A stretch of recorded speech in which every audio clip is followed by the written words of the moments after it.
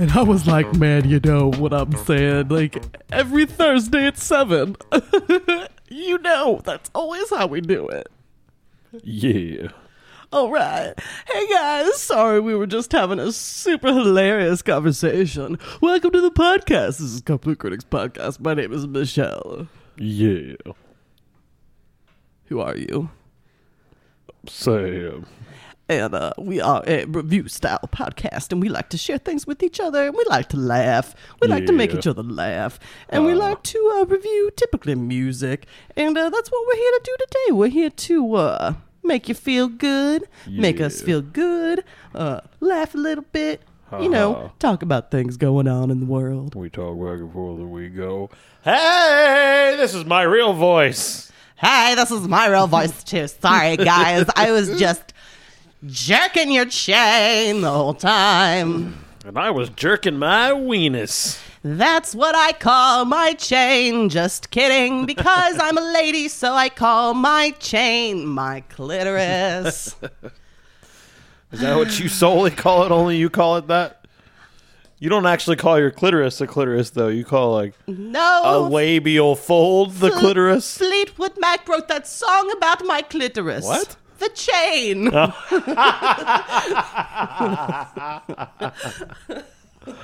Hi, welcome to the podcast. That was a little improv tangent from two people who are not schooled in improv at all. Don't fucking undercut me. I did an No, okay I job. thought it was fun. I didn't mean that in an undercut. I'm the one who I'm saying I got for it the going. people who So thought it don't sucked. you Fuck bring off. me down. Don't bring me down, Sam. Don't bring me down, Sam. Would you ever take improv class? Yeah, I've I thought actually about would. it. I think I could benefit So from it. So if it reopens, like in Cincinnati, you would go to like. By the way, the day before my birthday was 5 or 6 years, maybe 7, since you went on stage. When I did stand up, When you did stand up the one time. the most terrifying time I've ever been on stage in my life. Yeah. And I still think about it to this day. And I get chills up my spine. And I go, I can't believe I did that. And I can't believe I said that. And I don't want to ever do that again. But I really want to do it again. But I don't want to ever do that again. Yeah, so I don't know if I would necessarily get on stage, but I would love to take improv because I've always been told or kind of considered myself to have somewhat of a quick wit, and I think that to just take what I have and hone that, well, why not? To be given a set of skills and explained to you on how to bring it out even more, you would blossom. They say that it helps you in like everyday conversation and stuff too. Mm-hmm. It's not just about like, I'm trying to improve and become a star of the stage. It's like, no, I'm just tired of being awkward. Mm-hmm. And like can't think of things, and I always have like this mental block when I'm trying to talk. It's like teaches you how to just get rid of that wall. I have a mental block, and I would like to, if I worked on just knowing where to go with things, I think that I would maybe be more inclined to trying something on stage in the future. But I just have to I have to find myself and find confidence within it and just get better. Even if I do nothing with it, it would just maybe be something that would be fun for me. You're already doing something that it would help. I'm not saying we need any help, but if we both did improv, I think it would help the help the podcast. podcast drastically. I think it would. I think you All guys right, might so appreciate now it. that I've said that, we're doing a GoFundMe to help send Michelle and I to legit improv in Chicago. Ooh, legit improv in Chicago, LLC. LLC. Yep. What does that stand for? Limited liable clitorises. Ooh, chains, please. Chains. What does LLC stand for? Limited Liability Company. Didn't I say limited liable? I don't know what you said. I think I did. Cunnilingus.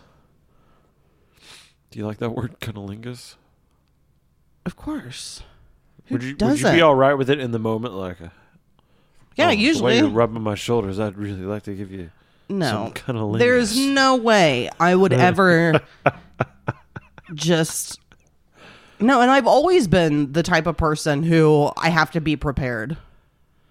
I've always Oh yeah. felt like I need. I'm not. Well, peek behind the curtain, but you don't let it happen if it's not prepared and ready. Yeah, for my sake and for yours. And I mean, I think that if I'm sitting over here like, give me some flavor. oh my god, and some people are into that. I'm just no, I don't want any hint of anything that would ever make you just be like, what? Plus, I feel like that's disrespectful. I don't think that could ever happen. It's like giving you a half-washed dish to eat off of. I've eaten off of half-washed dishes plenty of times. Not on this plate. No, sir. All right, so we have an album, and it is Goddamn amalgam. What? Mamalgam. Mamalgam in the middle? Sure. Okay. We listened to an album. This is my week. This is a band that it seems like you like them or you don't. I said either. I'm an either. Are you an either or an either person? I'm typically an either. Probably an either. I like it. I like saying it Because I better. say neither as well. I say neither. Neither one. Anyway, so you either like them or you don't. We listen to the Beatles, and we listened to Abbey Road, which is the 11th studio album. I didn't know that. They only put out 2 more albums after this. I didn't know they put out that many straight albums. I had no idea. Yes. I thought they put out like 7. Studio albums. No, I it legitimately thought it was like 7. was 13 total. Jesus. In a short, but that, I mean, people were just jamming out shit back in the day, especially in the early days. A lot of times in those early poppy days, a lot of those artists, as you're familiar with, and like soul artists and stuff, they'd put out like 2 albums a year. Yeah, it regularly. Seems so. Yeah, at least one a year. So I think that early on, that's what was happening in their career, that they were just pumping out hits.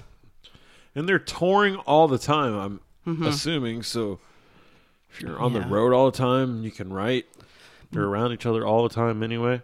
So this came out September 26th, 1969.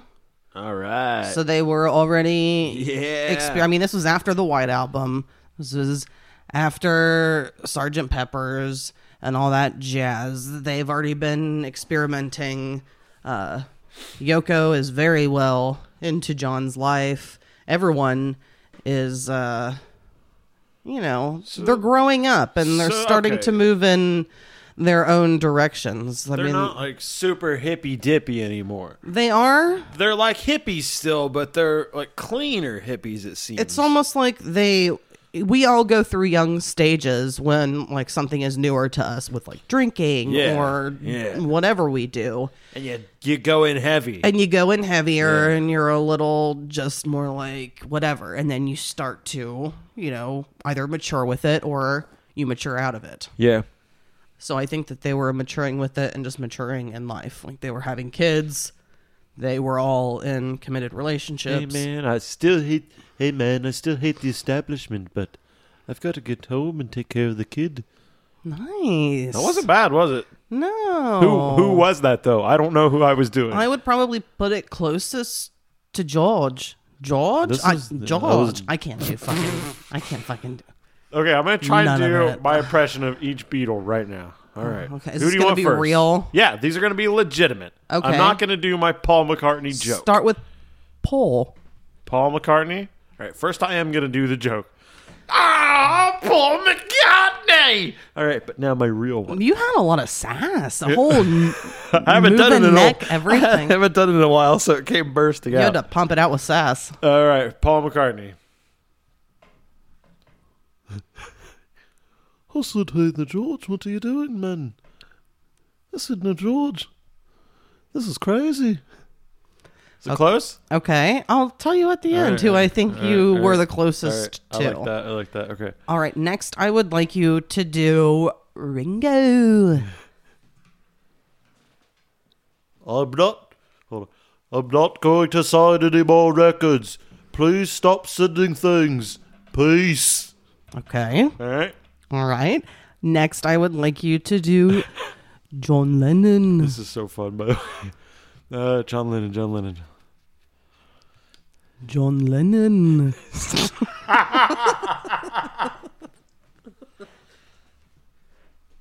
Fuck, John Lennon's kind of hard, I think. Someone here with Paul. This is Paul McCartney, so I have to go to George. Paul- Is that George? No, not George. Sorry. Who was I doing? John. John. John Lennon. Right, because I'm John Lennon. I have an Yeah, do John Lennon, I guess. I have an impression of John All right, Lennon. do it. Yes. Oh my god, I knew it was going to be something crass. I said hello. I'm John Lennon. This is me. I'm John Lennon.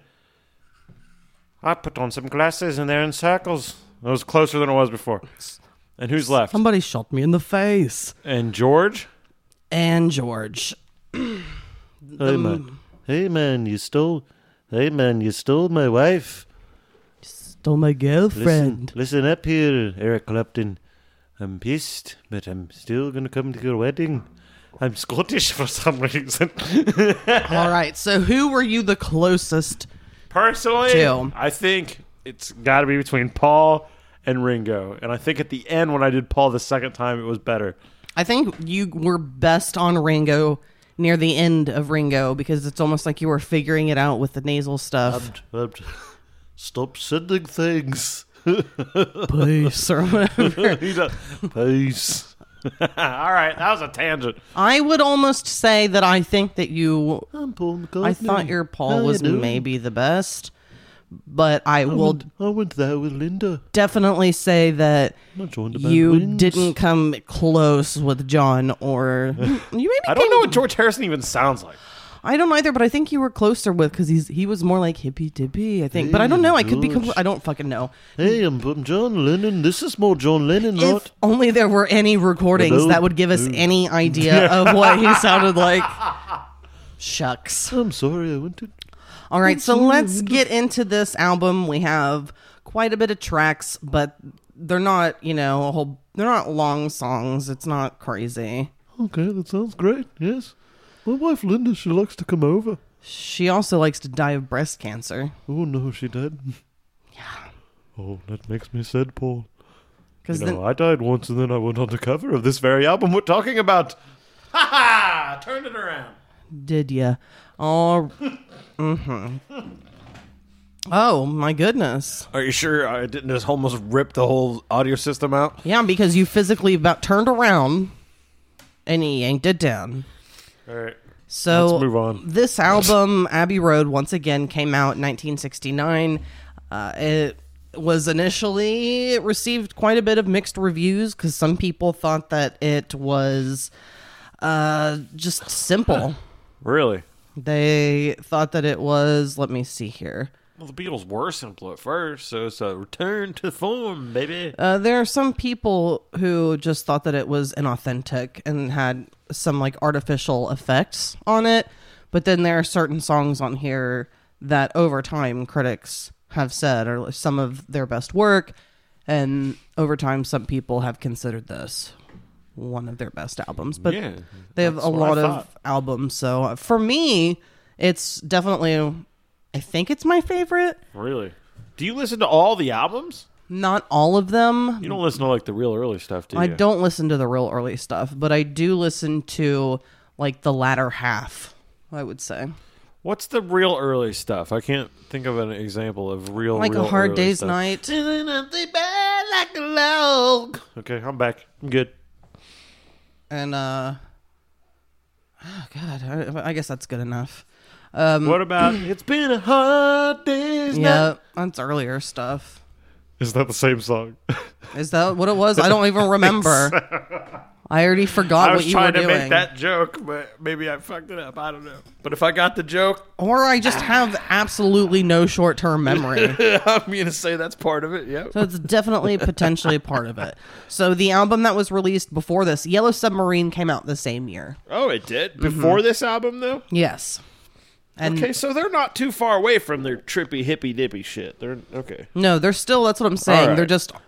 they're coming on the latter end of it. They're still Okay. they're grown men. All right. So let's start this Abbey Road album with the B-side to the one single off of this album, which is crazy. There's only one official single from this album, which is Something, with the B-side of Come Together. So a lot of people know covers. I'm sure a lot of people have heard the yeah. Aerosmith version. And Yeah. Well, I'd never heard this song until I listened to this album. shut the fuck up. You would have to lose credibility if that were a true statement. I've heard a lot of the Beatles. I mean, it's one of those. It's almost like a. It's just like in the world. It's even if you don't seek out music or you're not like big into music, the Beatles are just around. It's just around, and it was such a huge fucking thing. Like my mom and my aunt, they all loved it. So that's how I heard it growing up. I was never into it, but I never hated it. Yeah. It was never like. Sorry. I wouldn't be miserable. Now, I would definitely prefer like this era of Beatles, just like you. But I will give you a little hint.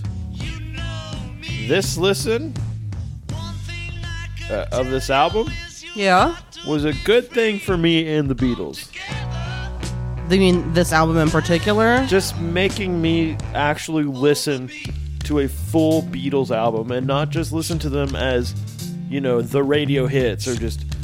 Sometimes, like, I'll listen to songs just on their surface, kind of, and I don't listen to, like, the individual instruments. I don't dive into it. Yeah. And that changes when we do this podcast. Yeah. I do that. And a lot of times in classic rock, I'll be like, fuck, this is way better than I ever give it credit for. And that pretty much happened with a lot of songs on here. I There's think some songs on here that are duds to me, but Yeah. I think this song, listening to it, because, you know, diving into each song and listening to it more from a analytical standpoint, I mean, it's so good.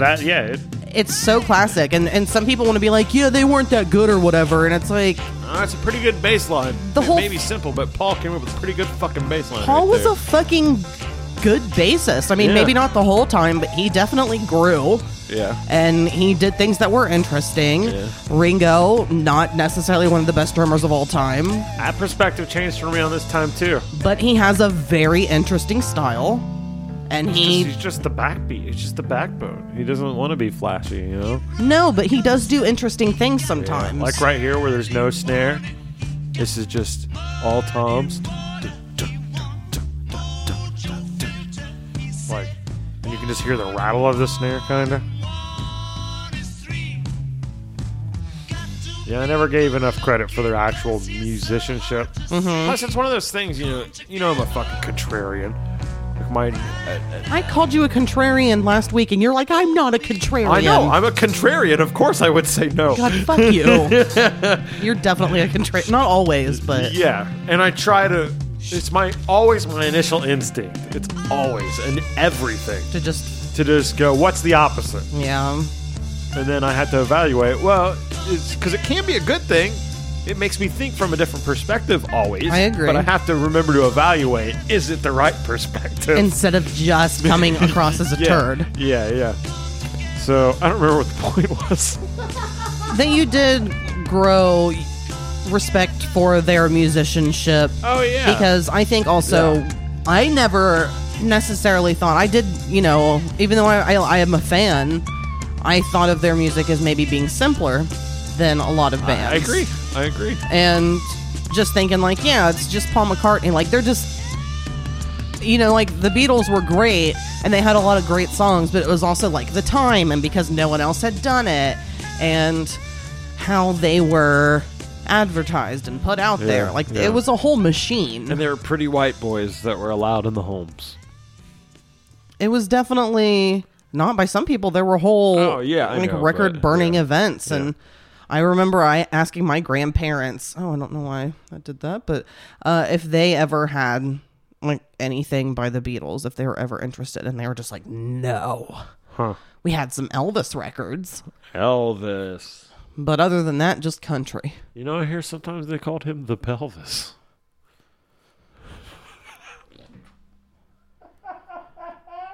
I call him a fucking ripoff. What I was gonna say earlier is, so my natural, since it's shoved in your face, is the Beatles is like the best rock band of all time. The Beatles are the best rock band of all time. As a contrarian, you want to go, fuck you. I don't like the Beatles. How does that feel? And I was someone like that for a long time. That I was not into the Beatles so much. My mom was a fan. I mean, I know my dad likes the Beatles, but it was more of a thing with my mom where I know she like really got into them. And my sister really got into them. And then my mom at one point had a friend who was such a huge fan that she named her son first and middle name John Lennon. Ugh. And I don't like when people do that. I think that's weird. I mean, if you want to do it, that's fine. I'm saying I would never choose to do that, I guess. What if it was Ringo Starr? Then extra weird. Ringo. Stop. Have you ever seen that video where he's like, stop sending me items. I will no longer sign them starting January. Name some date. Like, wow, dude. So, my opinion is that I enjoy that song.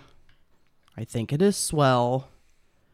It looks like, according to this, if it's correct, it's a Lennon song. He wrote a song called Let's Get It Together for Timothy Leary's California campaign against Ronald Reagan. Wait, what? Timothy Leary? Mm-hmm. The Timothy Leary, Timothy Leary was campaigning against Ronald Reagan. Okay. And so John Lennon wrote a song, Let's Get It Together, and then it was reworked into Come Together. Okay. I did find more respect for that song. Still not one of my favorites. But I appreciate it a lot more than I once did. And it's way better than the Aerosmith version. I don't think the Aerosmith version is terrible, but I think it's probably, compared to other ones that I've heard, probably the next, like, the best cover. Yeah. But I understand whatever, any version you could have. So this is the... breathing troubles, baby. Not really, like, you don't have to worry, but my fucking nose is stuffed up, so I'm sitting here mouth breathing, and when I talk in sentences, I get, like, out of breath. You do sound very congested. So I apologize to all listeners. Okay. Well, we will listen to the actual one single, the A-side, Something.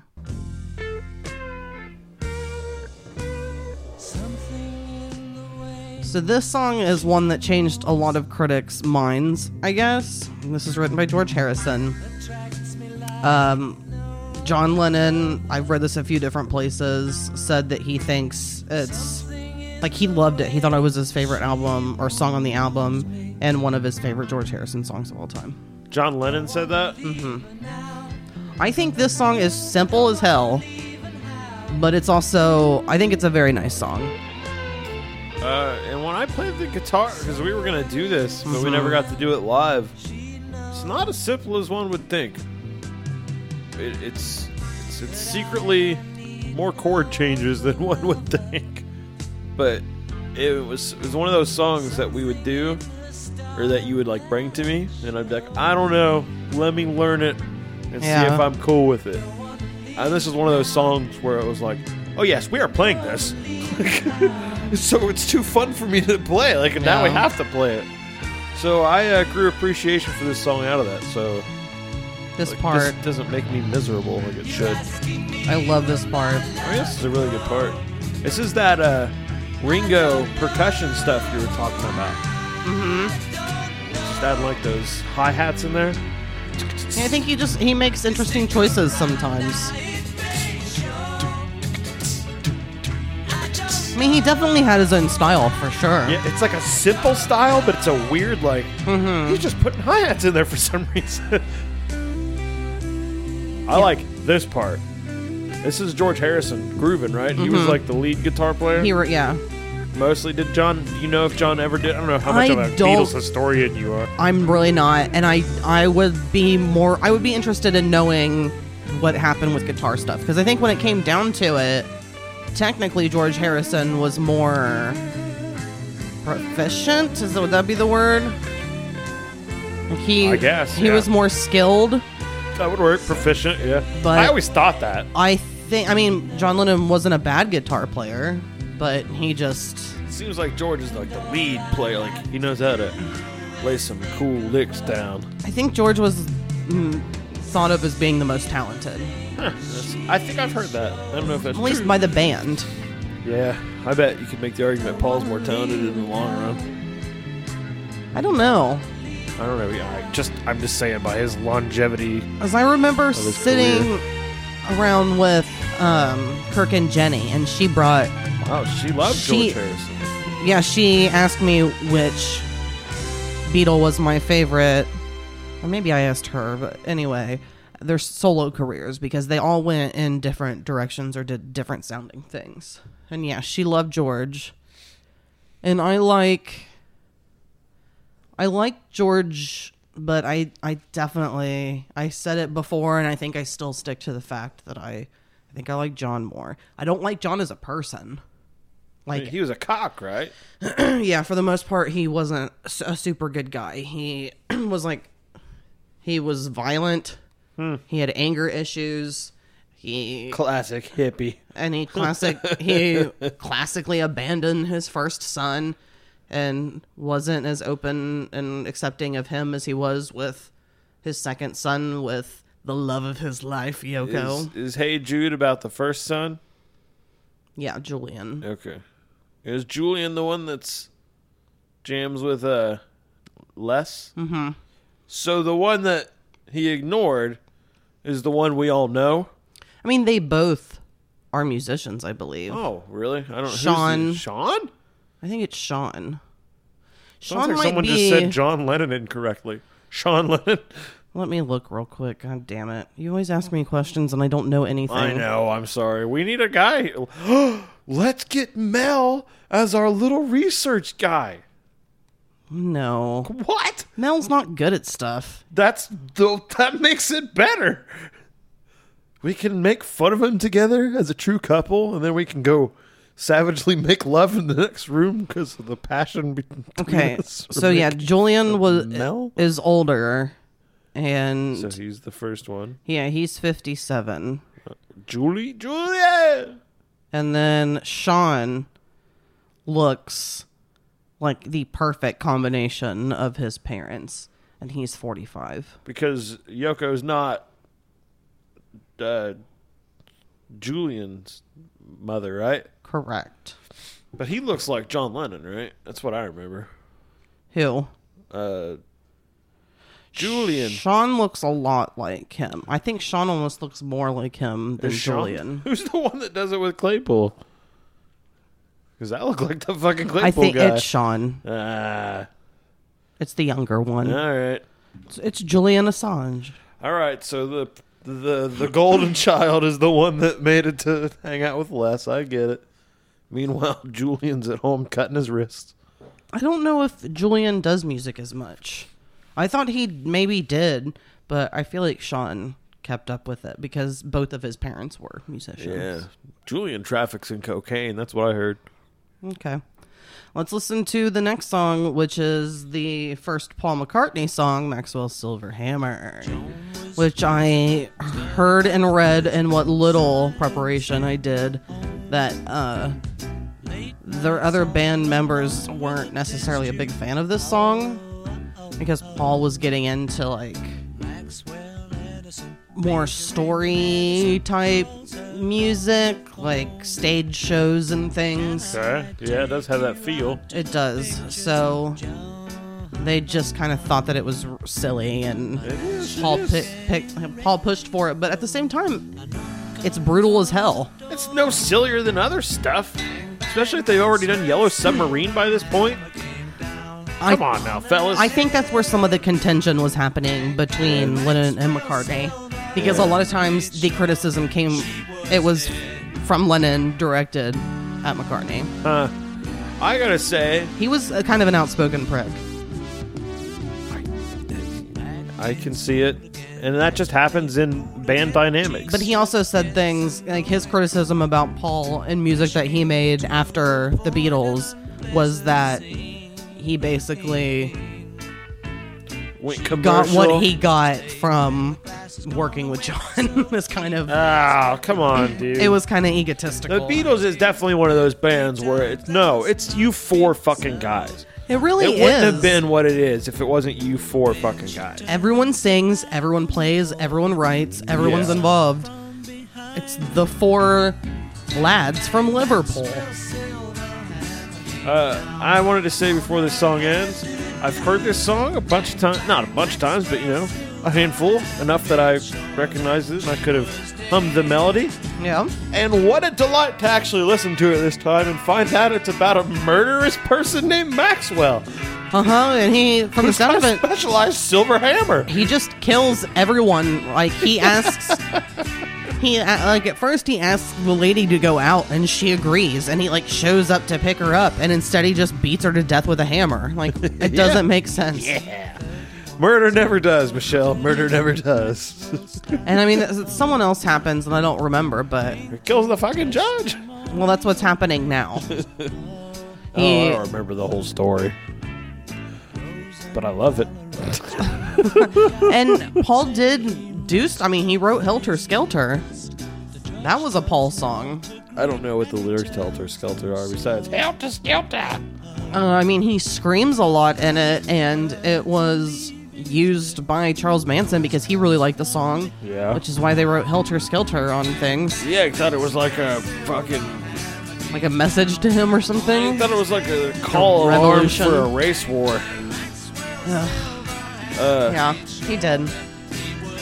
What was I going to say about this Paul McCartney song? I thought you were going to start talking about eugenics. No thanks. My first inclination on this song too, I was like, oh man, this should make a death metal version of this song because it's. And then I immediately turned around. I was like, no, you shouldn't. That would be the worst, dumbest thing ever. Don't do that. Did you look it up to see if it has been done before? No, I didn't want to hear it once. I scolded myself for even thinking of making it. And yes, I did make a death metal Christmas album, but You've also been talking about that for years. yeah, and that's a parody in a different way. I don't. There is a mentality of just, take every song and make it metal. Mm-hmm. And I know, again, I'm saying this as a guy that took Christmas songs and made them metal. That's okay. So I'm a ball of contradiction. Well, I am going to, because I didn't prepare anything, Okay. but I'm going to see if I can find an interesting version. Maxwell's Silver Hammer, Paul McCartney. Oh, this is already It's at least interesting. fun. Can you turn it up a little bit? Doesn't seem this band has the same mastering prowess that the Beatles do. Moll hält in seinem Zimmer in L.A. ein Luftgewehr in seiner Okay, Hand. Seine Freundin ruft gerade die Polizei. if something awful is being said, we do not support it. Yeah, sorry if that's something really bad. And guaranteed someone was being pooped on during that. This is just a man, probably, or at least being stretched open. Oh, yeah. What is that one thing that they Gaped. call? Gaped. No, it's a kind of porn that they used to do back in the day. It's like where they torture. It's torture porn, but wasn't there an actual name for it? You mean like a snuff film? Snuff film. That's yeah, they what gotta I mean. kill him, though. You gotta kill the person. Yeah. I mean, there's torture involved, too, but... Bang bang, Maxwell Silver Hammer. Right, the movie 8mm or 16mm? Which one was it? I think it was 8mm. That was about snuff films. Fucking wild, man. There's got to be real ones, right? Snuff films, absolutely. Let's Just making sure you agree. let's- It's like aliens. You gotta. There's guaranteed aliens somewhere out in the universe, and there's guaranteed real snuff films. guaranteed. Of course there That's are. horrible. Of course, that's terrible. I know I'm joking about it, but that is horrible. Okay, sorry. All right, let's move on to the next song. Is another Paul McCartney track, "Oh Darling." Does he sing it too? Yes, See, I would have guessed that was John Lennon. that's the.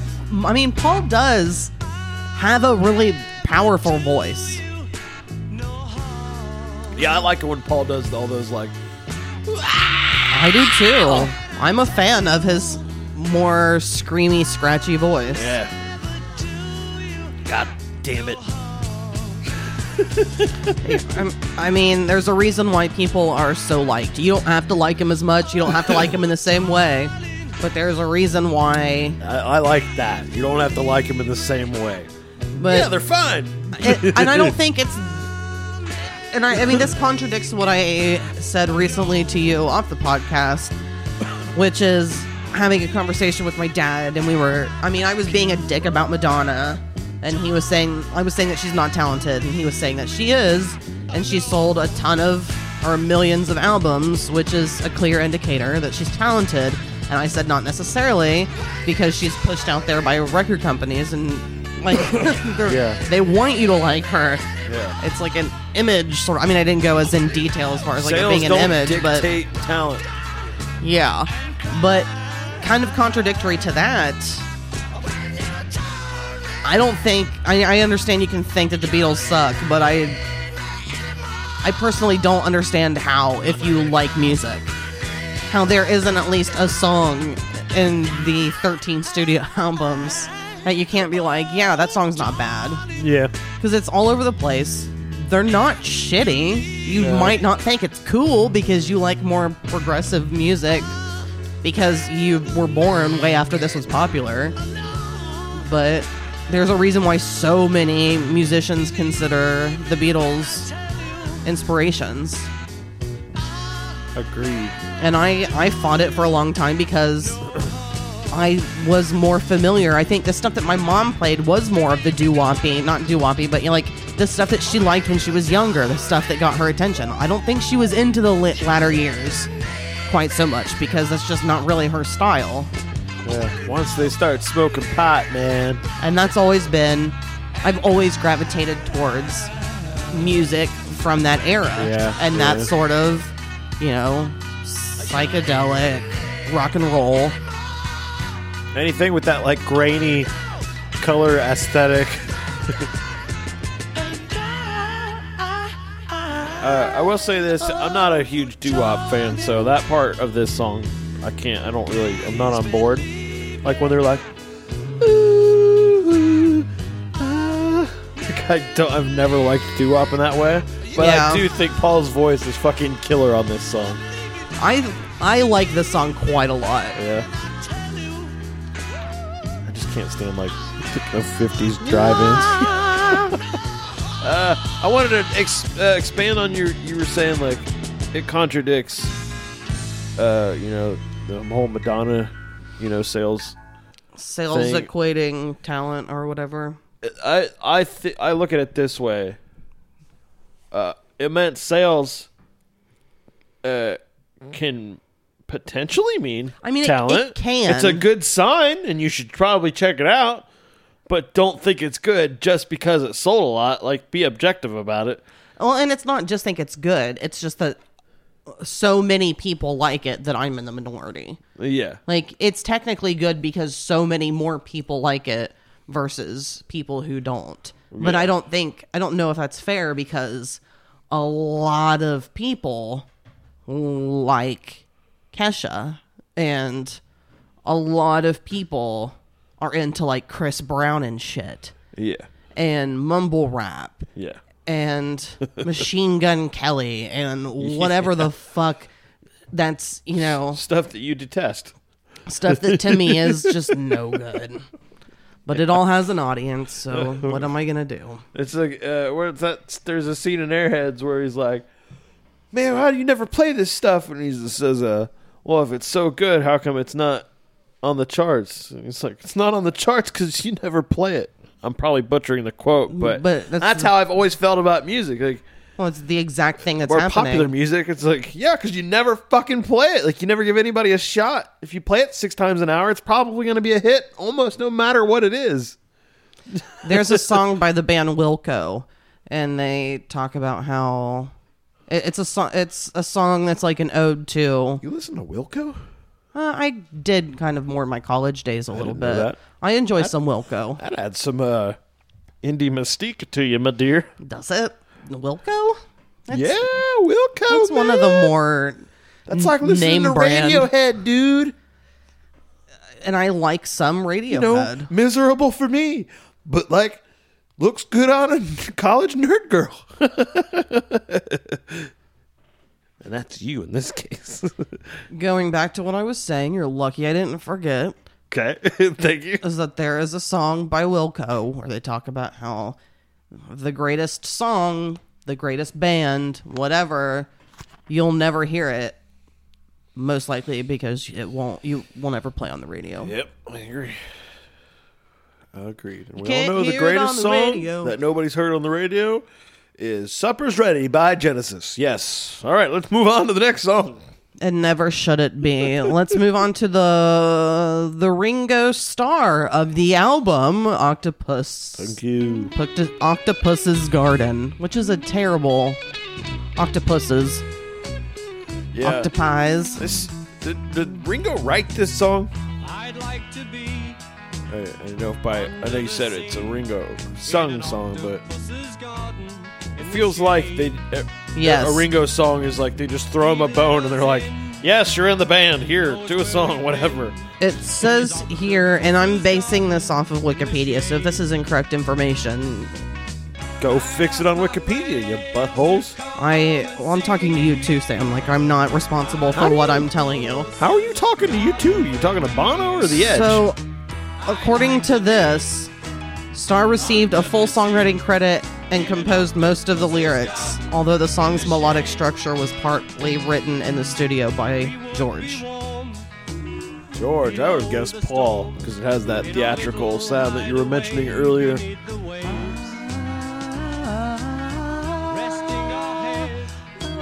Oh, they definitely have a flair for multi-tracking things in. Little instruments or little background vocals. Or just little words every once in a while. Which is, in that day, everything's on tape. So Yeah. they're really making a fucking decision on that one. They're like, no, we need to put a wax paper comb instrument in there. It is interesting because there have been so many releases over the years, is that they do have a lot of cuts available, even on YouTube, that have been collected and put on special editions and things that you can hear, like the 8th take, the 9th take. Oh, really? Yeah. Oh, I thought you just meant like different edits of whatever track existed already. No, actual. Ah. Yeah. Because I know that when there were 25th anniversary reissues on some of Michael Jackson's albums, Yeah. I don't know, maybe it was some anniversary thing for him or whatever, that all of his albums were re-released. So it was some anniversary of something, not for each the album. Thriller one, it had stuff at the end. And it had like demo versions and stuff that was in the studio and interviews and things. Yeah. 'cause Also on it. Had Michael on there like doing the beatbox stuff. Mm-hmm. He's like, he's like figured out how the beat's gonna go, the song, which was pretty cool. They did that with Zappa too on the re-release of Hot Rats recently. They put like 6 versions of Peaches and Regalia, but it was like 6 different takes, which is really fucking cool. Would that have been just an album within itself? Peaches and Regalia isn't, I mean, it's not long, but it's not a short song. It's like a 7-minute long song. I'm not gonna say how long it is exactly, but I think it was like 2 or 3 discs. Just Hot Rats. for... It was like a special edition release. Okay, but I'm saying versions of Peaches and Regalia. Yeah, that alone, that's an album's worth, just this. All right, let's move on to the next song, which is I Want You, She's So Heavy. This is a Lennon song written about his relationship with Yoko Ono. Yoko Ono? Yas. He wrote this about Yoko. Which is gross to put that into I wish you wouldn't have perspective. told me that. I think that too because I didn't I really know enjoy that. this song, and now that put a fucking... I like this song a lot too. The song grooves. We did, so I will say that Zach hung out, which as he does sometimes, Yeah, Zach's like our new best friend. and he had us watch because he listened to this album, and he likes a lot of artists who enjoy the Beatles, of course, and it was Humphreys who did a cover that he had us watch and Yes. listen to, and Of course it was. and it was very good. It was Yeah, very it was- clean. Really good. But yeah, this song is very interesting. I love the bass lines. Yeah, yeah. Ding, ding, ding, ding, ding, I like ding. the time changes. I don't know if it's technically time changes, but at least, you know, The feel changes is what I would call it. They might be tempo Mood changes. Mood changes? changes. Yeah, I like that. I'd say tempo more Yeah. than. It was fucking... And I like the Zappa, like, guitar along with the vocals. Yeah. You know, just playing the exact... That... I love when people do that, and I don't ever remember it until I hear somebody do it again, and I'm like, that makes a vocal line pop so much. And it gives it so much soul added in there. It's definitely very bluesy. Yeah. And that bass line, like you Oh, said, it's that's killer. an example of Paul, like, you can't say he sucks. He may not be, like, technically amazing. He's not doing, like, 16 notes and shit, but he doesn't have to. You don't have to make it be good. You can just go, and you're like, fuck, that was good. Yeah. And that rules. I love that. She's so I do too. but I can't hear that without thinking of Randy from Randy's doing, he's not heavy, he's my brother. He's my mother. He's my mother. That's what you were saying. I am from now on. And then this is super groovy. Yeah. This sounds like the Doors to me. It does. That Roadhouse Blues kind of sound. I agree. Jim Morrison's going to come in drunk on whiskey all of a sudden with his stinky leather pants. And he's going to be like, Ew.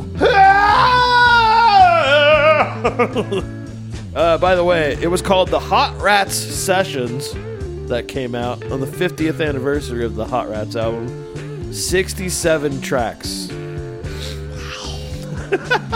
So 3 or 4 discs. I don't know how many discs. I just went to the, digital copy.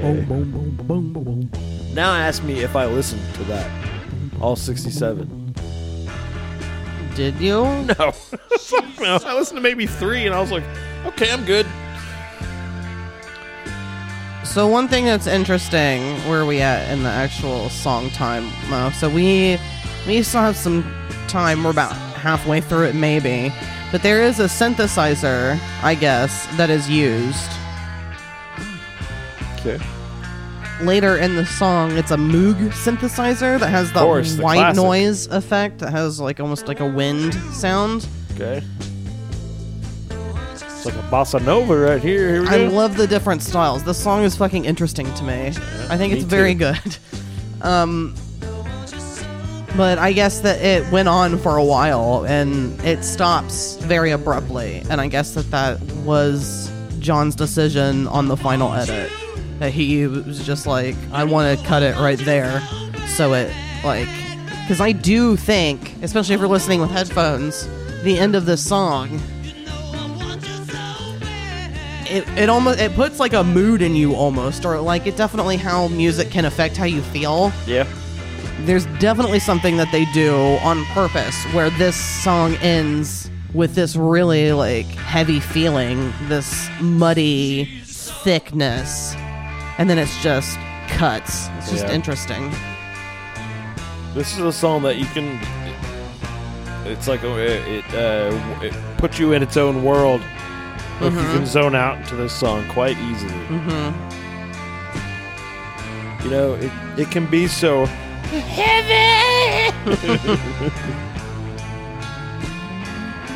And a lot of the song does just become, or I mean, it's pretty repetitive if you think about it. If you're not into it and you break it down, but it's still it's still very interesting to me. I enjoy it very much.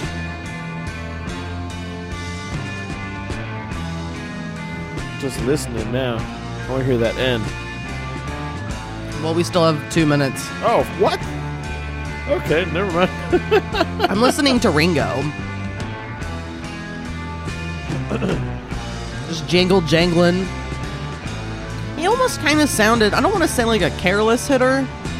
A loose hitter. Oh, okay, a loose hitter. That makes sense. He's kind of behind the beat. He's still on time, but he's kind of behind the beat. Yeah, there's, like I said, there's something about his style that's harder for me to put into words because I'm not an actual musician. It's almost sloppy. It compares to, in my mind at least, compares to the guitar playing of.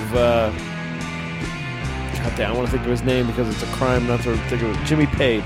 Oh yeah. You know, it's that it sounds good, you love it, but technically it sounds sloppy. There's a lot of like extra hit notes and strings in there and a lot of mess. Jimmy Page is but you love it. sloppy. Yeah. Especially figuring, I mean, I've heard it, and then actually growing up and really listening to music on my own and, you know, listening to things in music and actually picking up people's styles. Yeah. He was not a very clean, and that was something that you can say about Frank as well. Yeah, I would agree. He was also sometimes sloppy, but he still did what he needed to do. And that's part of the appeal to me. And I remember one time, nowadays guys will get like sweatbands that like you put on your wrists. Yeah. They'll put that on top of their guitars, like right above where the strings are on top, so it doesn't have an extra ring out when you're doing like fast playing. It doesn't ring out more. And I remember talking about that with Adam one time. And he was like, I read an interview one time where Jimmy Page said he likes all that extra noise. And ever since he said that, I was like, you know what? I do too. You can really hear the noise. Never use that shit. Like I never put the hair. Some people use like a hair tie. They actually make bands for it now. Companies figure it out. All right, I want to get an idea, so All right. let's just hear it. I'm gonna let it. Yeah.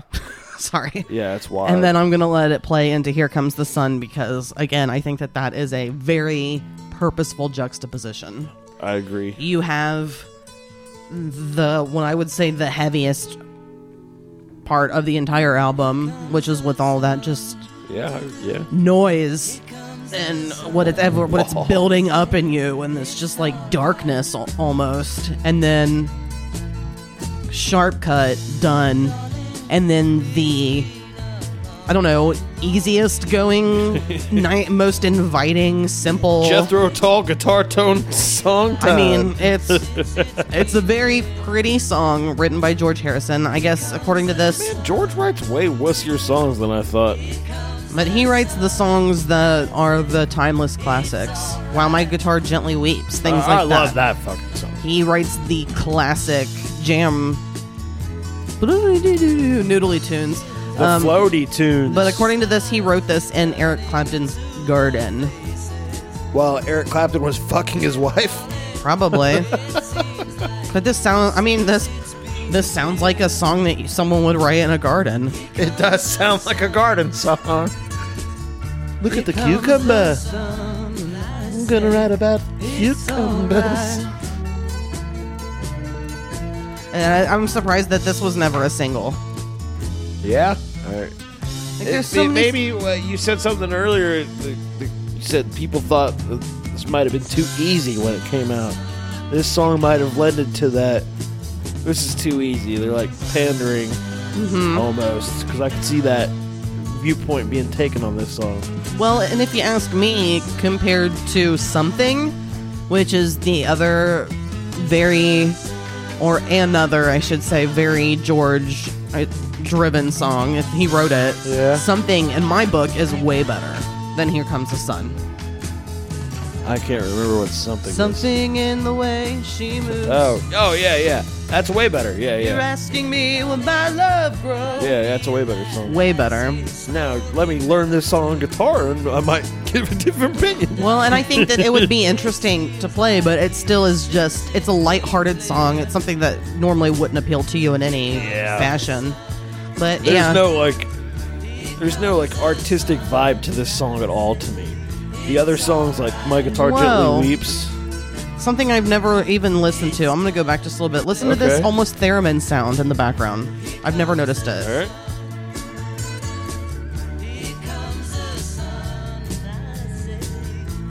It's almost like a whistly sound in the background. I've never and then noticed it turned that into before. like almost an organ-y sound.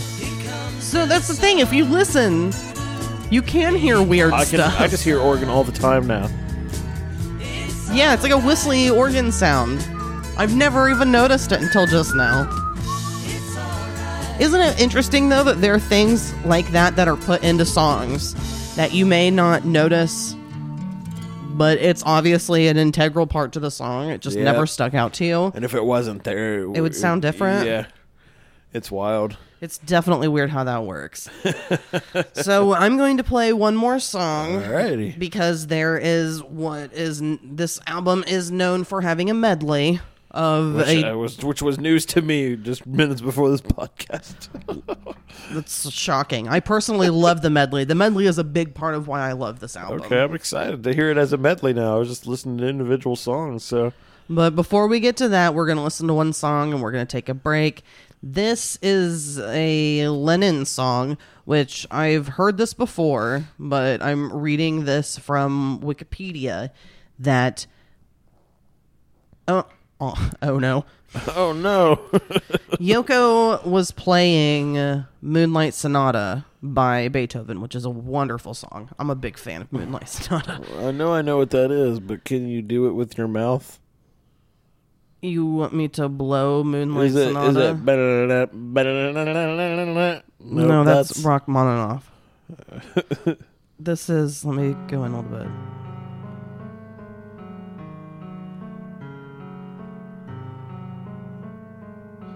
God damn it, That's that not wasn't the a popular good. part, isn't Moonlight?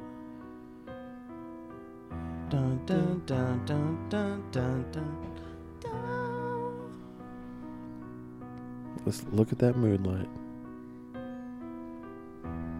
Yeah, it's a classic song, Moonlight Sonata, but I guess Yoko was Murder song. playing it and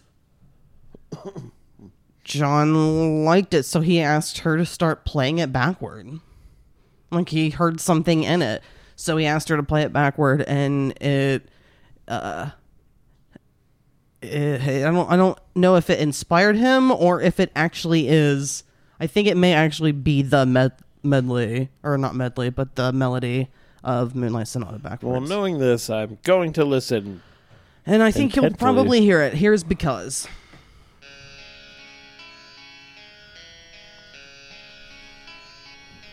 Yeah, I already get the feeling from it. He probably didn't completely rip it off. No, definitely but inspired it by. definitely, yeah. That's like a harpsichord sound. Probably achieved by that Moog synthesizer. The Moog was a big fucking deal, Michelle. It does say that Harrison played the Moog synthesizer, and George Martin played the harpsichord. So that was a harpsichord. So I nailed it.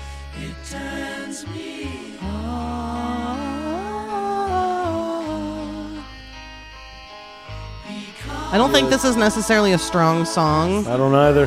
but I think of this of also just being a classic Beatles song, and I don't know why. I don't know if it was used in those, because after Zach told us or reminded me that there was that Beatles Cirque du Soleil love show, I don't know if there was an advertisement for it or something that included this song, but there's something about this song that I feel like popped out. Yeah. So I've always thought of this song as being like not a popular song, but like a well-known song. I can definitely see this as a Cirque. This like a Love is all There's love Cirque du is Soleil. new. Yeah, I think this was the Love. I think this may have been their. I mean, Zach will probably tell us. Please do. Please don't. Jeez, Sam. I feel like this had an integral part in the Love show. You know what I think of when I hear this song? Since love is all love is new. What? All you need is love. That if I was tripping and you played this song, it'd be miserable. I'd be like, stop this. Well, so far This makes from me go down a hole where clocks are melting. I don't enjoy this. well, specifically that story where the last time we were actually like tripping, you were listening to rock. You were listening to Hendrix. Hendrix, baby. And I went and listened to the Beatles because it felt Was right. it this album? No. No, I listened to Sgt. Pepper.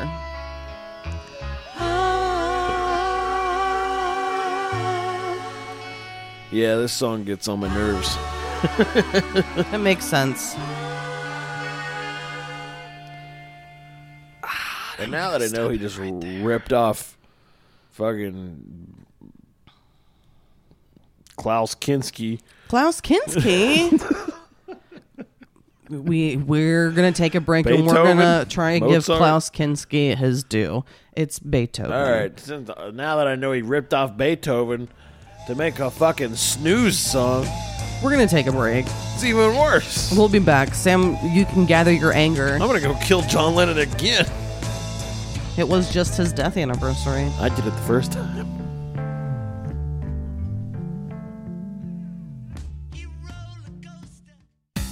Hey, you! Stop what you're doing right now! Are you tired of your grandma's Christmas music? Of course you are! This holiday season, get the only Christmas album that matters! Death Metal Christmas! You'll get 7 brutal tracks like Rudolph the Red-Nosed Alcoholic Reindeer, Jingle Bells,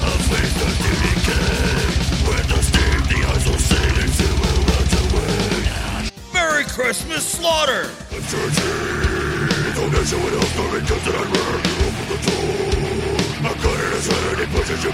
12 Days of Death Metal Christmas, Shaving Toenail Sway, 6 Orbit Seeping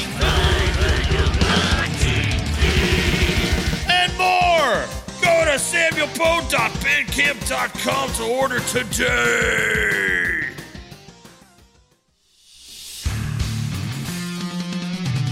Hate it.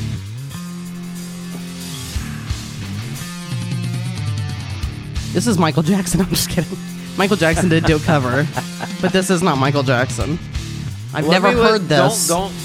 Is it a band that sounds like they're known? Yeah. Okay, Yeah. let me guess. Let me let it play.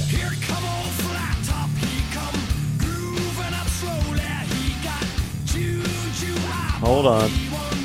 I was turning it to make sure you didn't see it. Is Alice Cooper? No. Okay.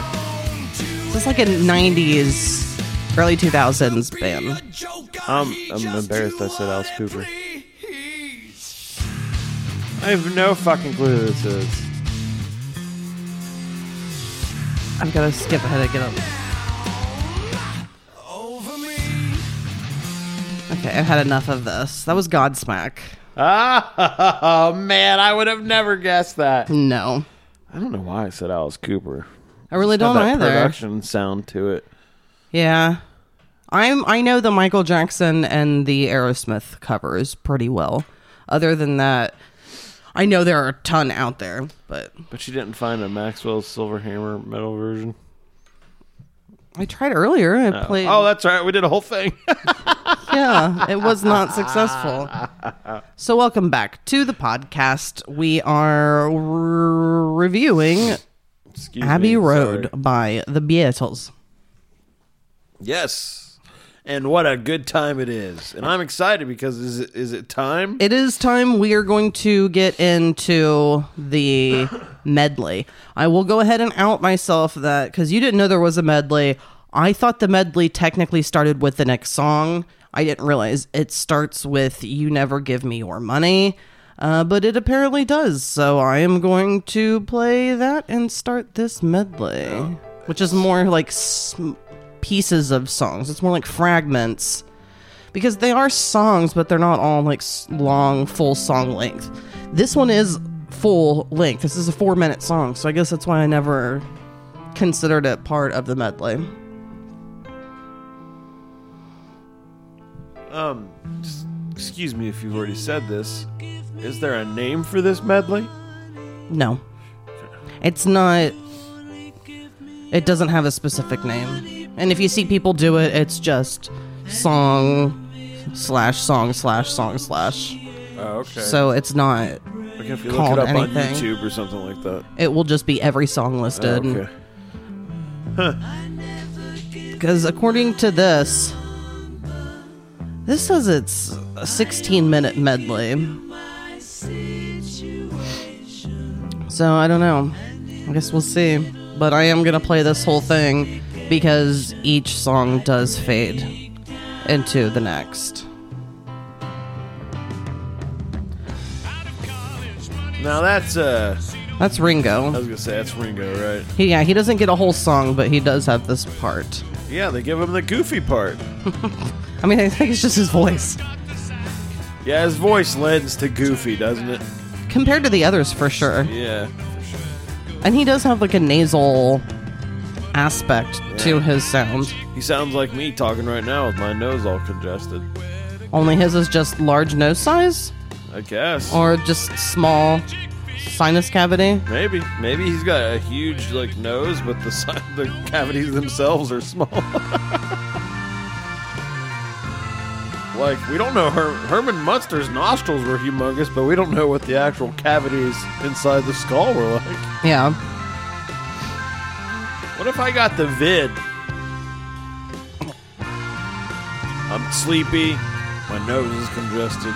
Oh, I thought you were talking about some like... Okay. Video? Short for video? No, like some like venereal something disease or whatever. Like the vid. I'm like, what are you talking about? Okay, so I guess that this medley was kind of McCartney's idea. Oh yeah, I like this part. Me too. This is Paul. I like this part a lot. Yeah. One sweet dream. And then it goes. It does like a minor section there, and then it kicks back in, and then it's like back to this minor sound again. Now that's still Paul right there, right? I'm not sure. Or is it? I mean, that sounds like Paul. Here we get some George Harrison action. Oh, this part. I liked that part. I'm kind of surprised that you do. I don't know why I do. I can't explain it to you, but I just thought it was like...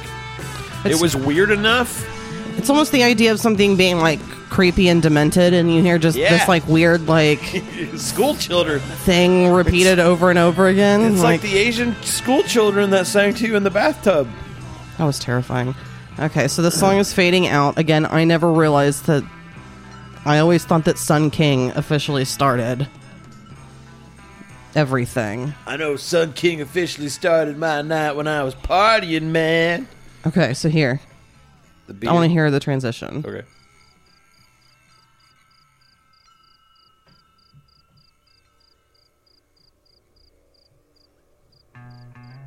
I guess they're connected. I just thought that was... They just let that cricket sound go the whole time. See, and that's why I thought that Sun King started the medley, because I didn't realize that they considered that to be connected. But fair enough, I guess. The whole time we were listening to that, I was watching a major fight between Kit Kat, the three-legged cat, and Paul Lind, the four-legged cat. The three-legged cat always wins. Yeah, it's crazy. He just fucking He's got body power. charged the other cat into the ground. This part's Sleepy Joe City. Yeah, I don't think that this is necessarily a strong song, but I just like that in my head it started the medley.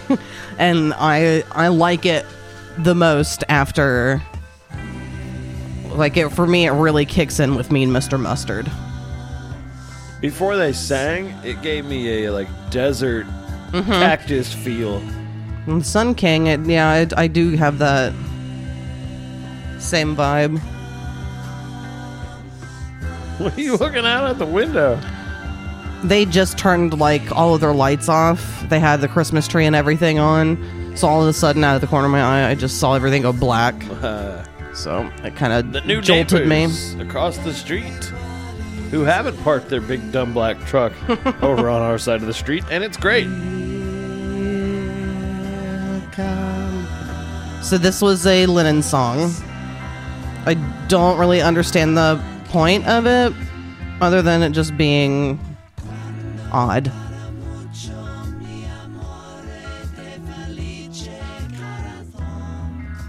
That part tripped me out the first time I heard it because You didn't expect it? I didn't expect it, and you know I'm not good with vocals anyway. So I had to be like, am I just hearing a jumble because I can't pick up on things, or is he actually speaking a different language?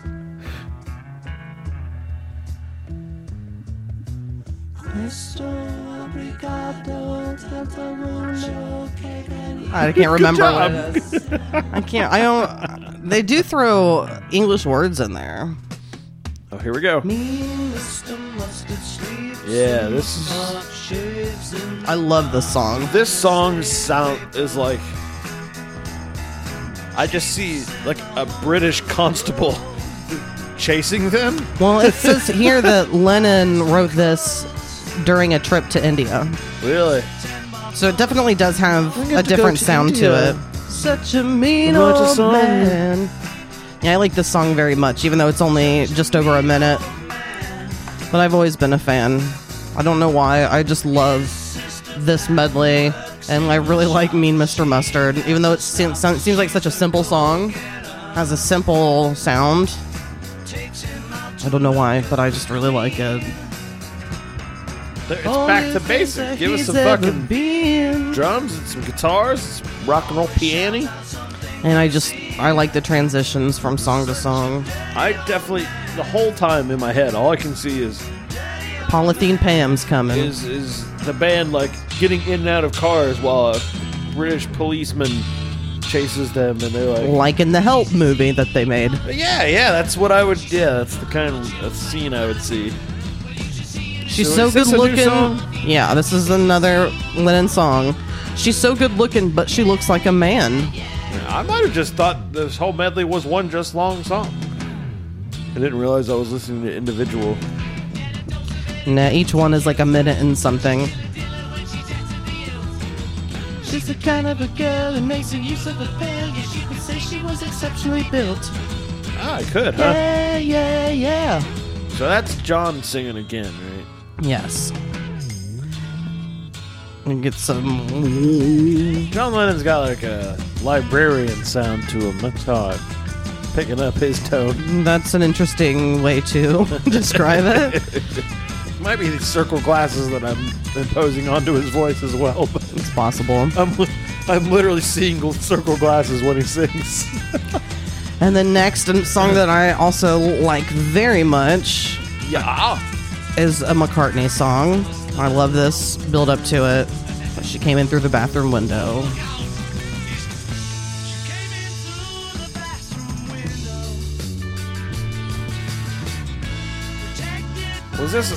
Was this kind of a cop out too, where they're like, look, you know how we got like 5 songs with some pretty solid like verse sound and stuff, but we can never finish it.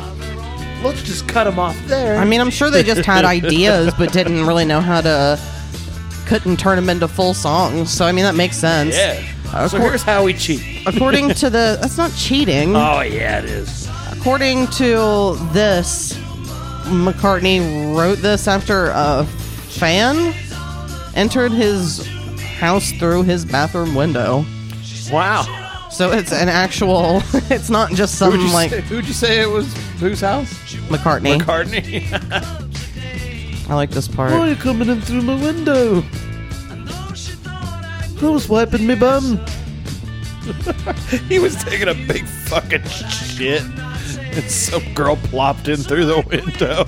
Probably wasn't that simple because he's probably next to the window, so I don't think it happened I think she ended up in his house by coming in through the bathroom window. Yeah, while he was taking the shit. No, because he would have just pushed her right out the window. No, he was finishing a turd. He was like, oh no, I can't get up. I'm trying to finish this turd.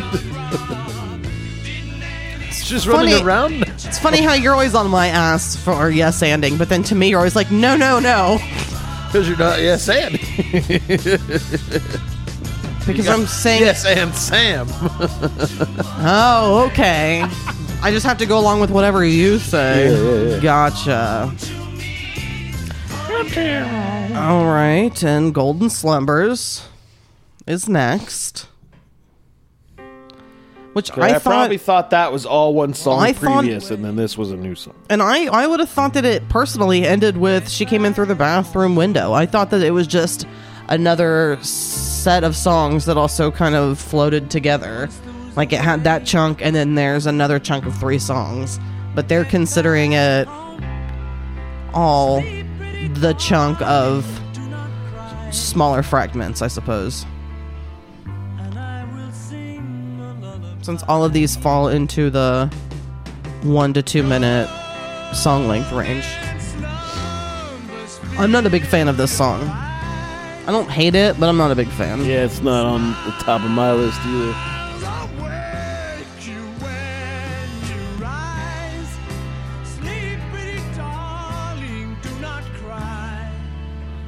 Do not cry.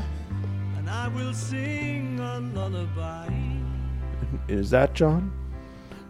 No, that's Paul. do it. To get back homeward. So this is based off of a 17th century poem Once there was a way by Thomas Dekker, to get back home. Golden Slumbers. I don't know if I said the title. I did watch a band in somewhere. They were clearly English, but they performed this. It was one of the compilations that I was able, I think it was the whole thing, and it was really good. It was just guys, I don't think, at least I didn't know who any of them were, but it was just a group of old guys who clearly like grew up on this shit and have been musicians for a while themselves, and they played it stunningly. All the horns, just had like a full stage of artists, and it was very nice. It was very good. I think there's a lot of those types of Beatles shows where it was so big for so many people that there's like so many tribute things to it. I think it was just a performance of the medley, but yeah. Yeah, but it's still a tribute to it. Like, I'm not saying a tribute band, but a tribute performance. Yeah. I think there's so many of them that you have so much room to have so many good ones. And I was listening to a podcast the other day, and they were talking about people doing covers and stuff, and they were saying that like Beatles songs. Oh, and here's maybe, Carry That Weight. This Beatles- is another song. Beatles songs may be so good that like they're kind of hard to do bad. You know, no matter what you do, like they might be written well enough that it's hard to fuck up. Not saying you can't, but And here's supposedly the end of the medley. Here is the end. And I enjoy the end quite a bit personally. any comment on what I said? Do you agree at all? I was talking about the music, Sam. I'm sorry. Say what you said again. I don't remember now. Oh, that music could be good enough. Oh, yeah, like- yeah. That it can't really be done bad. Yeah. Yeah. I mean, I don't know. It was so clean. I don't know if I can agree with that. I'm mean, not you were saying just that asking me. general performance. I'm saying Yeah, I in don't know general. that I can agree with that. I think I could easily fuck anything up, even if it's simple. This is like the grooviest riff on the whole album. Like the funkiest. I thought you were being sarcastic right now. No, it's literally like the funkiest riff on the whole album. Like the most general rock and roll. Well, there's also getting ready to be a very classic rock and roll quote coming up here when the music kind of comes down, so I just wanted to say something before that happens. Get that bitch, Leatherface? Dog Pretty will famous hunt. quote.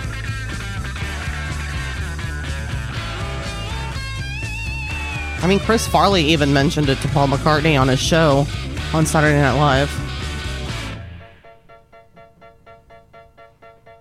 And in the end, the love you take is equal to the love Too flowy for you? Oh, yeah. Too blase? Oh, yeah. This is Genesis route.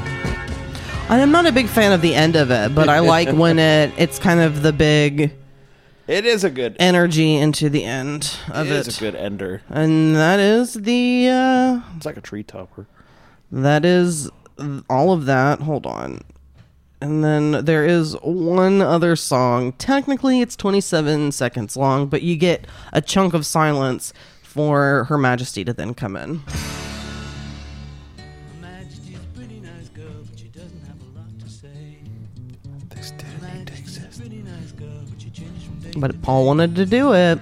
I wanna tell her that I love her a lot. He wanted to put some flowers at the end. Her Majesty's a pretty nice girl. Someday I'm gonna make her mine. Oh yeah, someday I'm gonna make her mine. I like the weird note at the end, but I've never understood why they felt like that needed to be at the end either. I don't understand it, and if John was there yelling at Paul about how he doesn't want that shit song on the album, I would have agreed. I would have been like, "Hey, Johnny's right on this one. We call him Johnny. We're friends." And I don't know. I mean, it just seems like there was a lot of, with George seemed like he was willing to contribute and work with anybody, and Rio was just kind of like, sure, whatever, man. But it seemed like there was a lot of, I want to be the best. I want to be the one in charge. I want to be the one steering the ship between Lennon and McCartney. Like, it makes sense with how which I would say with how talented they were, because Paul's not writing hits like this anymore. That there would be that, natural ego that's building up. You're so many albums in. You've been doing it for a while. You've had plenty of experience. You've not stopped playing, been on TV, been on the road, gone around the fucking world. And by now, you each have your own team And of like people who work for you specifically, and they're going, you're the brains. well, I mean, not just that, but like, yeah, that's a good idea. Like, all your ideas are great. Yeah, you should yeah. be able to do all the things that you want because you're so great. Yeah. But You that's know what? I am great. so it only made sense. It shouldn't have been a surprise to anyone when people think that there was some like big, huge falling out with the Beatles. I don't think that there was some big, huge event like everyone thinks. Like, it was fighting between the women and that's what broke them up. I think it was many different things over time. Oh yeah, band And it's that just- long, band that successful. It's just two people with big egos and big fucking ideas. Yeah. And perfectionists and workhorses in their own way and wanting things done their way. It just only made sense that they were eventually going to go in their own directions, I think. Listen up, John. I'm tired of this bullshit. I'm going on my way. People say I'm great, which means I can now say my true voice. Here we go. I'm Paul McCartney. I'm in the Beatles. So we are done with the album. We are officially to the part of the podcast where it's time to go over some questions. Belly Button's got some questions for you. Belly Button's got some lint for you too. Belly Button's got some questions for you, and Belly Button has a lot of lint too. That was my favorite one of all time. Just me smacking on my belly button. So why did I choose this? This has been a locked and loaded album for a while. I thought this would be... I definitely have... And they're not put it in different categories, but I would say that I have a stash loaded of things that are going to be easier goes and things that are going to be tougher. This is definitely in the easier category. This is a favorite album for me in general. Like I said, it's probably my favorite Beatles album. I wasn't into the Beatles for a long time. It took until I was an adult, until I finally started appreciating them and learning to love them. So I felt that there would probably be some people also who listen to the podcast who are like, fuck the Beatles. Fuck that Beatles shit. Yeah. The Beatles suck. And Travis might be one of them, unless it's just also because You can't tell with that fucking...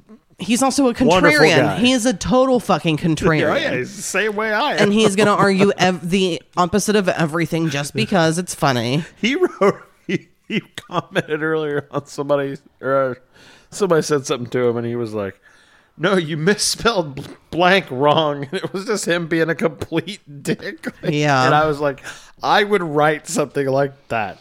Yeah. So, I mean, I think his Travis. sense of humor is strong, but with him trying to proclaim that Smash Mouth is better than the Beatles and that Limp Bizkit is better than the Beatles. Fuck you. Both of those bands were inspired by the Beatles somewhere down the road. Someone, at least in each band, Yeah, and then enjoys the Beatles. they took some rusty metal and made it shiny steel. Well, they grew because you could tell that by the time that they were popular, Smash Mouth, right? That's who we're talking about. both they were. Well, Smash Mouth was still listening to old music because they eventually threw a Monkees cover in there. You know what I heard about Smash Mouth I recently? wasn't done talking, but okay. I did. Okay, go ahead. I didn't want to get over Smash Mouth. Go ahead. You go. Go. Go, go, go, go, go, go, go, go, go, go, go. That's going to help me remember when you interject and then just don't stop talking, and then my irritation grows, and then I'm just focused on how fucking irritated I am with you. You're welcome. I don't remember what. That somebody once told him the world was going to roll him. That's what this was. So the whole thing was that by the time they came out and had a career, that Fred Durst was no longer listening to the Beatles. He had moved on to the 80s, and he was listening to Wham. Oh, you know he loved Wham. What do I thought when what do I think that you thought when I gave this to you? I thought that you'd think that it's pretty easy because you know that I'm not going to choose an early Beatles album. Sam, what was your judgment prior to listening to this? It didn't hit me in any way, like negative or positive. It wasn't an easy peasy. It wasn't worried about it. I was interested. Let's put it that way. Do you know how many times you listened to this in the last week? Breath? I'm gonna say, hey, I can breathe through my nose. I'm gonna say like 4.5. Okay. I honestly was probably like 10 or Really? something. I was gonna say, and like random songs around you were getting played around me too a bunch. I did play the whole album. as On the way well. back from From food. dinner. Yeah, From Joe Willie's on my birthday. Joe Willis. All right. So Sam's least favorite song. My guess for this, even though I don't know if you even know what it is, but I'm going to say that your least favorite song is Here Comes the Sun. Well, Michelle, ding, ding, ding, ding, ding. We got a winner. Here comes the sun, for sure. Too happy. Way too happy. And it is a George song, but I agree. I think it's abnormally happy in the sense that unless you're like in love or on drugs, you're not that happy. Yeah. So there seems to be definitely something altering his excitement because nothing exciting is really happening. Is it yours too? Because you talked like it was your choice as well. That was why I chose it for you. Okay. But I also, no, I'm just saying, like, I agree. I'm not Oh. saying that it's my song, but because it's yours, I'm also just agreeing. Because like I said before, it is, in my opinion, a weak song on the album. Yeah, I just it checks everything that you would say Sam doesn't like. It was almost not it's- the one that I chose, but I know that, yeah, it's definitely in the category, and there are a few songs on this album that definitely fall into that category of just being too it's kind of slow and yeah. just not. And and that's not even necessary. It's not like a ballad, but it's still. It has nothing that's Pretty going close. to. It's like the, It just has nothing that's going to energize you. No, and it's. I don't hate it. It does. I wasn't miserable listening to it. It wasn't like fuck end this, which could happen on other things. And it does. Because it's still like instruments, so I can handle it. Mm-hmm. So I don't want to get the wrong impression that I absolutely detest the song, but I could have done without it. Okay. What do you think my least favorite song is? I don't know. It's hard for you. No, it's hard for you. Yes, it's hard for me to come up with you. Because you can like happy songs. You don't have like a cutoff on things. You know what I'm saying? That's true. I'm all about incense and peppermints and Jennifer. Yeah. I'm going to say Octopus's Garden, though.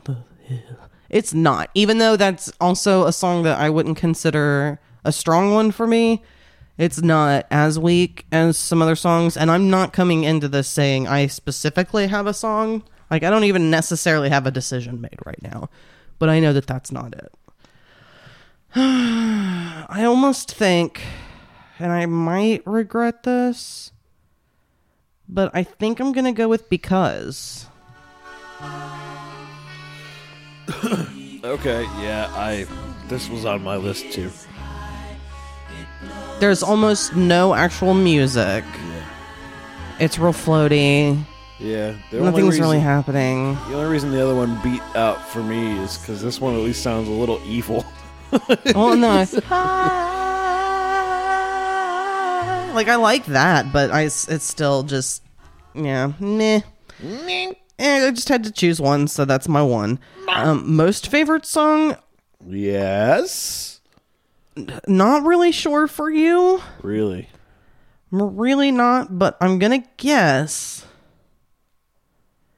with...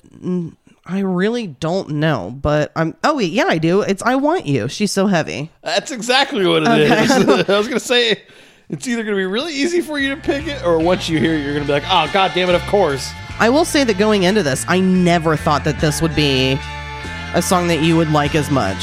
Yeah, this song is a pretty fucking good song. It's definitely good to the time, but I also think it's really moody, and it's also...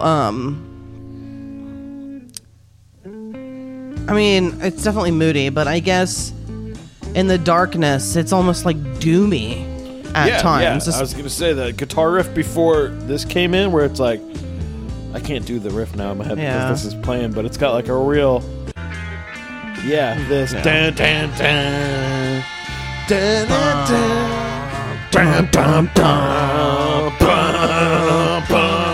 Yeah, so for me, it definitely has like a doomness. Yeah. So, I mean, that makes sense that you'd be into it for that. And aspect. watching that Humphreys thing, it helped. It was already going to be my choice, but watching that Humphreys performance of it, having visuals, really fucking solidified it. Plus, that was so clean and good. It was so clean. They added their own spice to it with like solos and stuff, which helped. But sometimes cleaner recordings and watching people do it clears up the original recording. Like, oh, I would have never noticed that part. And now that I notice it, it's in the old one and it's fucking awesome. Yeah. Yeah. Like the scream. I never really noticed the scream, and then you said, oh, they did the scream. I'm so happy.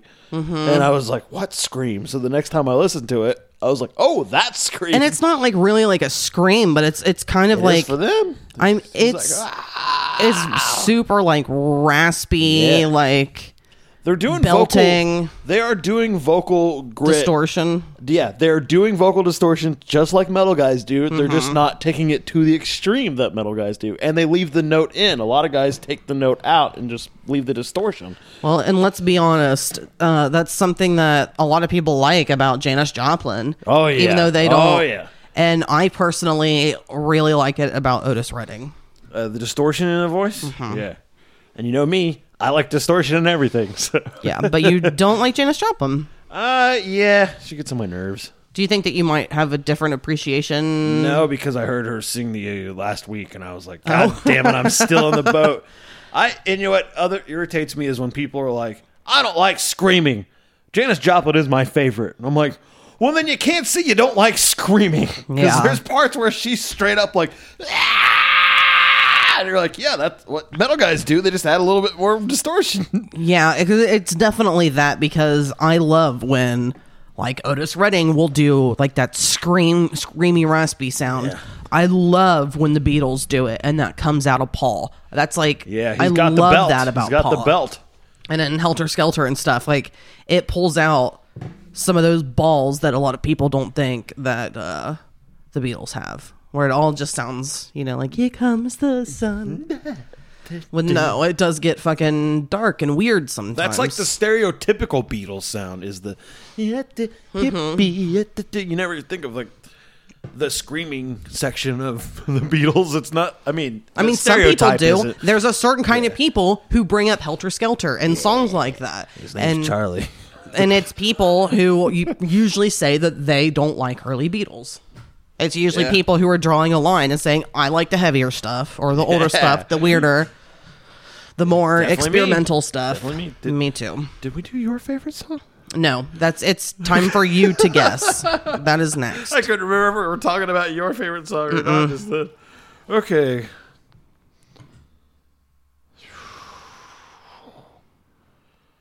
This is hard. This is really hard for me, even, because there are different things that I like about certain songs, but I like the songs very much.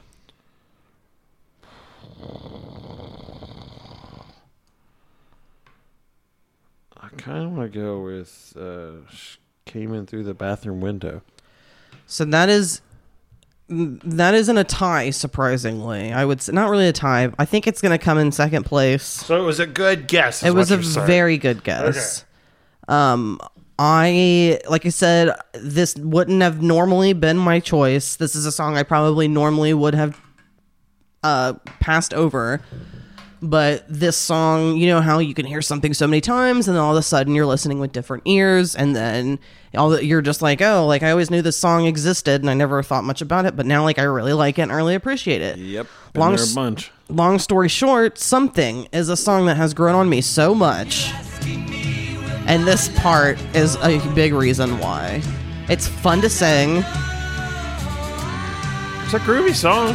and I love like it also has, it's just emotion. I'd say it's almost got every version of the Beatles in it too. It's got the soft. It's got the more rock and roll, big opus sound. Yeah, it is not a song I would have chosen maybe even a month ago. Interesting. But it's a song that I am super excited about. But then at the same time, I love the songs in the medley. Like, I didn't even choose a song in the medley. And the medley as a whole is my favorite part, maybe. But if I break everything down, Yeah. I think Something as a whole song is just a great fucking song. How old was I when I first started listening to this? I was a young adult. It took me, I was still even in high school saying that I didn't like the Beatles. So it took smoking weed and eventually eating mushrooms and, you know, the things that they say. You have to be doing drugs to like that. Yeah. Drugs helped me eventually. And drugs also help just tear down a social wall of why you being so like. Why do you have to be like this? Just listen to it, man.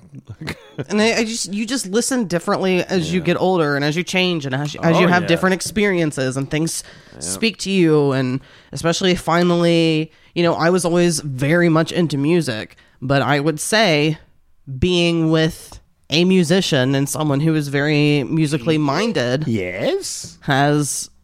it's just helped keep that love alive. Yeah, Or die is for me. But I mean, music is very important to you too. So it's not like Yeah. it's something that I just have to keep to myself. Yep. I think it's so weird when people aren't With 3 D's on the end of that when one. people aren't into music. I think that's so odd. So Yeah, you keep my love. Not that I would have lost music. Music is built in me. Both of my parents love it. My family on both sides love music. it's easy It's to be just a thing. excited about something when someone else is also excited about that thing. Well, yeah, and even if we're not listening to the same music, we can share our love and appreciation for things. What it does to you. Yeah, I mean, that's why on our 10-year anniversary, we went to the Rock and Roll Hall of Fame. Or maybe it was 11, but either way, it was, I think it may have been 11. I think it was 2 years ago. But yeah, that's I remember my favorite part about that last time, because I went there like twice before I went with you. But Okay. my last time when I went was with you, and they finally finished everything that they were working on the first 2 times I went there. And my favorite part was the old radio broadcast room. I remember that the most, and it had like the old, super old old ribbon studio. microphones, and the old they had console. the actual studio set up, and you could tell that people had to be thin to be able to squeeze from where they actually like recorded it to like where the booth was, because it wasn't completely cut off, but it got very narrow, like the wall narrowed to just like slip in and out. Or that's just has I to think that do was with just a little the construction. of there, but it was just really cool to see really, really old, Extremely shit. old microphone that you know would sound fucking terrible. Maybe not. I'm saying now compared to what we have, because that's why they remaster things over time, because things just didn't sound as great. Yes and no. People would kill to use that microphone in a studio right now. Ribbon microphones are so fucking expensive, and they're so delicate. You can literally, like, if you hold it and walk and like swing your arm too fast, you can break the ribbon in the microphone, and that's like thousands of dollars to fix. So you have to like put it in a case to move it. It's fucking crazy. All right, the next question is, I'm not trying to cut you off, I'm just trying to, I feel like this is a long episode. It's not. We're only an hour and 40. It's a long episode. How did I originally feel about this? I immediately enjoyed this album as a whole. Boom. I don't always listen to full albums. This was an album that I embraced as a whole. Would I recommend it today? Absolutely. This is one of those ones where you don't even have to like put a what's the word I'm looking for? Like rules to it. We're like, well, if you were a 13-year-old Yeah. girl, then yes. Like this is just, yep. I mean- Whoever you are, pick it up. You're either going to say that you're not into it or you are, but chances are, if you're a Beatles fan, you probably enjoy this album. So If you're a Beatles fan, you're already deep into this bitch. I would, unless you're someone who prefers the early stuff to the old stuff. I'm sure there are older people who do. They're all dead. So I would recommend this. Sam, would you ever listen to this again? Not on my own, no. Okay, that makes sense. It doesn't tickle that much. That makes sense. It upped my opinion of the Beatles, but still not. Sam's not like I'm a fan of the Beatles. Yeah. All right. So what's next? Oh, what's next? You have is the Christmas technically our week. Christmas episode. But we're not doing. I mean, we were gonna do something. I will say. Oh, you're gonna give a little peek behind the I'll curtain. give a little peek. So we did all of those episodes every day for Halloween, and I was like, we should do like the 12 days of Criticsmas or Criticizemas, and It's something fun and kitschy with Christmas and critics. but because we already just did it, it's the exact same idea but more episodes. Yeah. So I was like, this just isn't gonna work. Fuck that. I mean, either come up with something else or just have a regular episode. Yep. Instead of just doing the same thing over and over again. So Yep. I decided to scrap that idea. So Sam, what's next? Well, what's next is What's our Christmas week? I found out it was Christmas week right before we did this episode. This is not Christmas involved at all, except that it is a movie that I did buy my mother for Christmas. So it technically has a Your mom line likes this. to Christmas. Okay. A link to Christmas, at least for me. It is 1993's Falling Down. Oh. We're fucking watching Falling Down. We're watching Falling Down for Christmas. Yes, I haven't seen it in a while. I I've watched never clips seen it. recently. You've never seen it. My dad owned it and enjoyed it, but I've never seen it. Yes. And it fits right into our 1994 area wheelhouse with being in 1993. And how most people feel right now in 2020. I assume. Yeah, Rage. and I'm excited to see like how much racial insensitivity Parallels. is in this, and things like that. All right. Do you know how we're gonna watch this? Have you looked I'll into it at all? figure it out. Oh, you haven't even looked into it to see if Nope. it's available. I might just be Okay. like, "Hey, Mom, do you still have that DVD? I gotta come pick it up." Well, that or we could just rent it. Yeah, We don't want to give her COVID. she'll put the DVD out on the porch. And then I'll put my DVD in her DVD player. All right, this is stupid. Okay, so thank you very much for listening. Yeah. We appreciate it. We will be back next week. I'm going to play a little something out for us. Hey, remember when you were in the Beatles and you did that album Abbey Road, and at the very end of the song, it goes, and in the end, the love you take is equal to the love you make. You remember that? Yes. Is that true?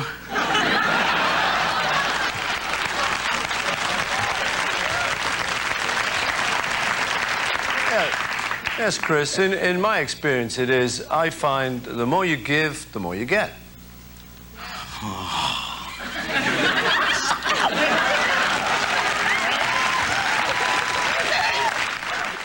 All right, everybody. Goodbye. Thank you. Thank you.